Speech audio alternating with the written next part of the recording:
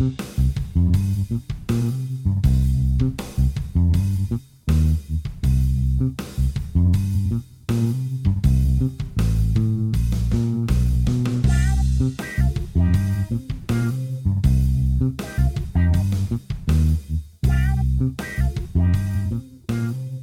got to regale you guys about my vasectomy one day. It was quite a daunting thing. There ain't no fucking way I'm going to let anyone near that area. I can't believe that you did that. Well, I'd do it for sure. absolutely, I'd do it, and have done. Eddie, we know all about your colonoscopy, so why not? Yeah. So the whole idea of someone going and snips it. Actually, the question I want to ask is, they snip the tube, right? Yeah. So where does the fluid go? They just tie the little it tubes in a doesn't- knot. But the fluid must build up somewhere. Yeah, there's not a lot of fluid there. It's only the delivery of the actual sperm. You still have the what do you call the fluid that it actually is in? Oh, I forgot what it's called, but I mean that will build up over time. And I'm just thinking, well, That's all where still does that go? Does the body ejected as naturally normal. get rid of it? Yeah, it's only the actual sperm, which is minute. Can't even see it with the human eye. But This is outstanding talk. It is. Incredible. It's great. Just in case any of you were planning on having the procedure, I'll just briefly tell you what happened. My father-in-law took me for my vasectomy, and that was a very tense drive from here to Westmead. And I went in, and it was like a dentist chair. Mm-hmm. I was expecting to see like an operating table, but no, it's a dentist chair. And you sit in there and put your legs up in the stirrups, and they lay you back so your head is below the level of your feet. So all the blood rushes So to your you're head. feeling really vulnerable already. Oh, really vulnerable, yeah. And then just before the surgeon comes in, it was female. She said, "I have some students here that were asking if they observe." And I said, "Well, because you're in a position where you're laying upside down, junk out, you don't feel you can say no." I certainly didn't want to, but yeah, I just said, "Yeah, look, I guess so." And then halfway through, these were medical students, halfway through, they'd done one side. The surgeon says, "Do you mind if one of the students assists with the second side?" So yeah, that was all above board. And Is there any chance of interviewing any of those students?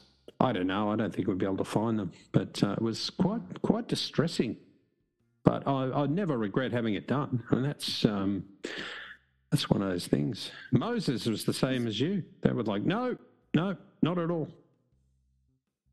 Yeah, but I mean, what's the look afterwards? Does it feel sore peeing? Does it feel weird walking around? It's like you've been riding a horse for a week. Mm-hmm. They don't snip the urinary tracts. No. No, but I'm just thinking because everything would be a bit sore and tender. I know it's not the urinary tract. It was honestly, it was a but it'd bit be tender super sore and tender, you know? Bit tender for a but day. when you've been married as long as Eddie, everything's a bit sore and tender. Yeah, absolutely. Yeah, that's from lack of use. Yeah. By day 2, it's like it had never been done. Yeah, it's just it's just extreme. Look, I know of people who've done it. You swear by it. Well, is it extreme for your partner to have to take a drug that messes with her body and like you get lots of side effects with? Yeah, but there are other means of contraception than that. Yeah, there are. Doesn't have to be drug-based, does it? Some involve surgery. Yeah, but it doesn't involve that. Doesn't involve surgery. So why shouldn't the male take it on themselves to take responsibility for this? Yeah, your argument is just based on this dichotomy. Like, does the woman take some drug that could affect your hormones and have some possible side effects, versus the snip, you're overlooking that there's a third option and maybe a fourth option. Well, yeah. That's why I'm not convinced of it. That there's more. It's not just either or, you know.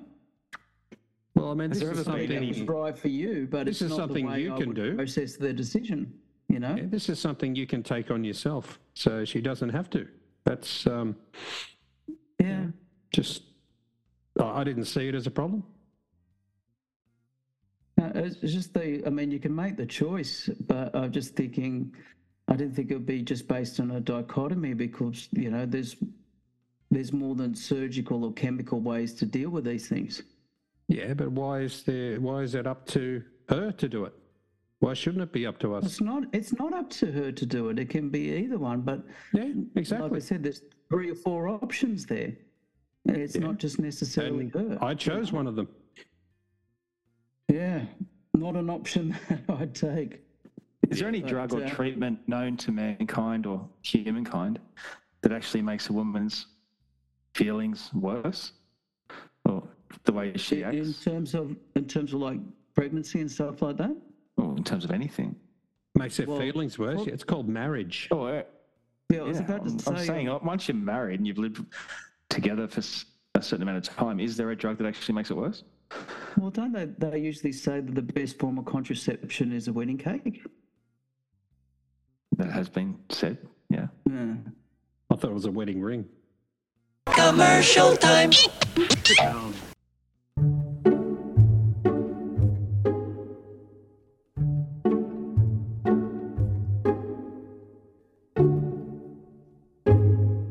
Hey, have you ever wondered what to get for that person that you don't love but are obliged to buy a present for? The Inappropriate Gift Warehouse has a present range just for you. Our re-gifting range includes used and stained ties for your least favourite uncle and creased 1980s hairband wall posters for the teenagers. Our alcohol range includes all kinds of booze for your teetotaler brother and a special collection of sparkling red wine that goes pop every time you see your relative's brand new white carpet. And let's not forget our best-selling collection of celebratory penis pumps for the young adults and the impotent. So don't be caught out when you're in a difficult situation. Contact the Inappropriate Gift Warehouse when you can tell your unloved ones exactly how you feel.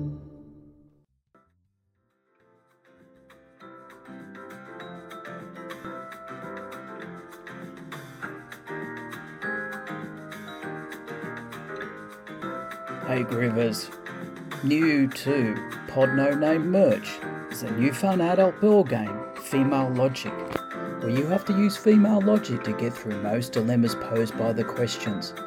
There's the beginners category, where you get questions like, you should have heard me when I explained it to you when you're outside. To the deluxe edition, we have to delicately explain the logic of conundrums such as, I don't want it organised, I just want a plan. Skillful players need to avoid the woke penalties and the dreaded doghouse. First male to reach its their fault freedom palace can have a sigh of relief and realise that they're under the thumb again. Female Logic board game, available from Pod No Name merch site, where you have to say, yes dear.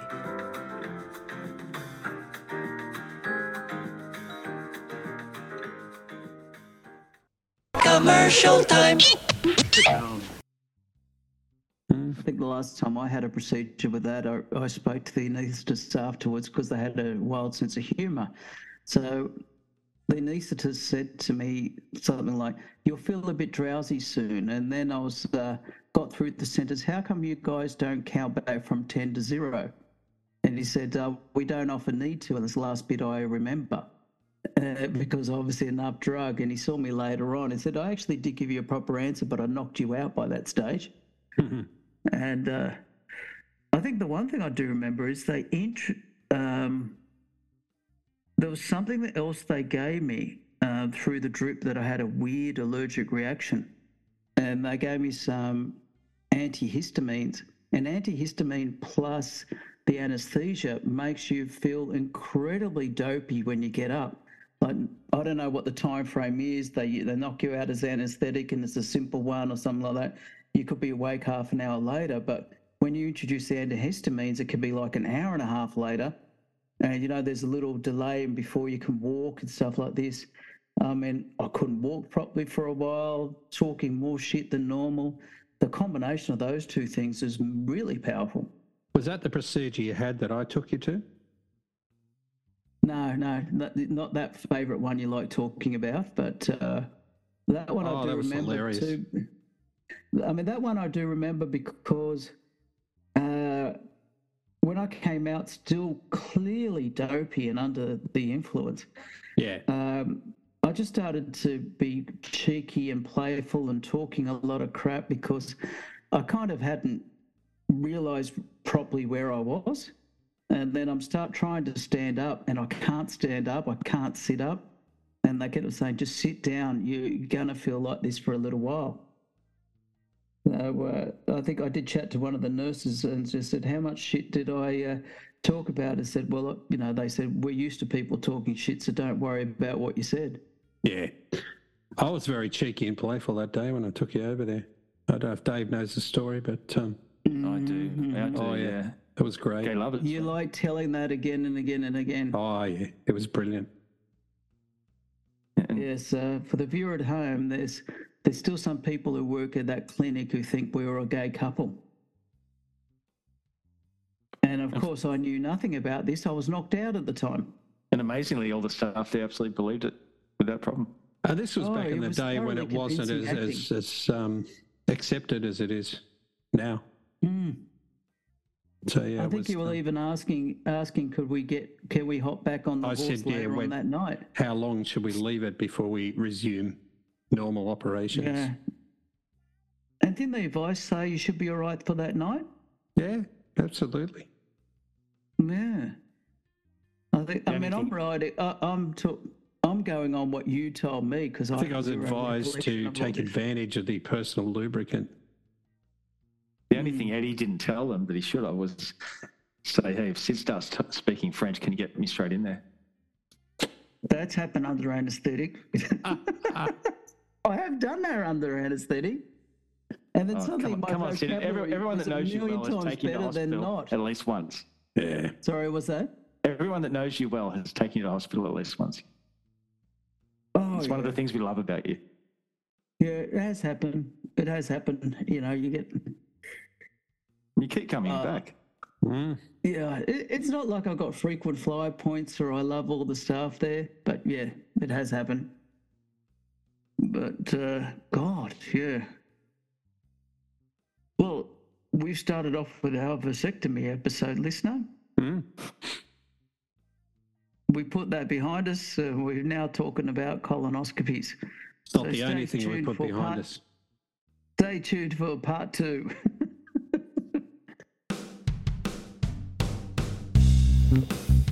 Thanks for joining us for this very special mini episode of the podcast with no name. Hopefully you can join us next week for our next regular episode.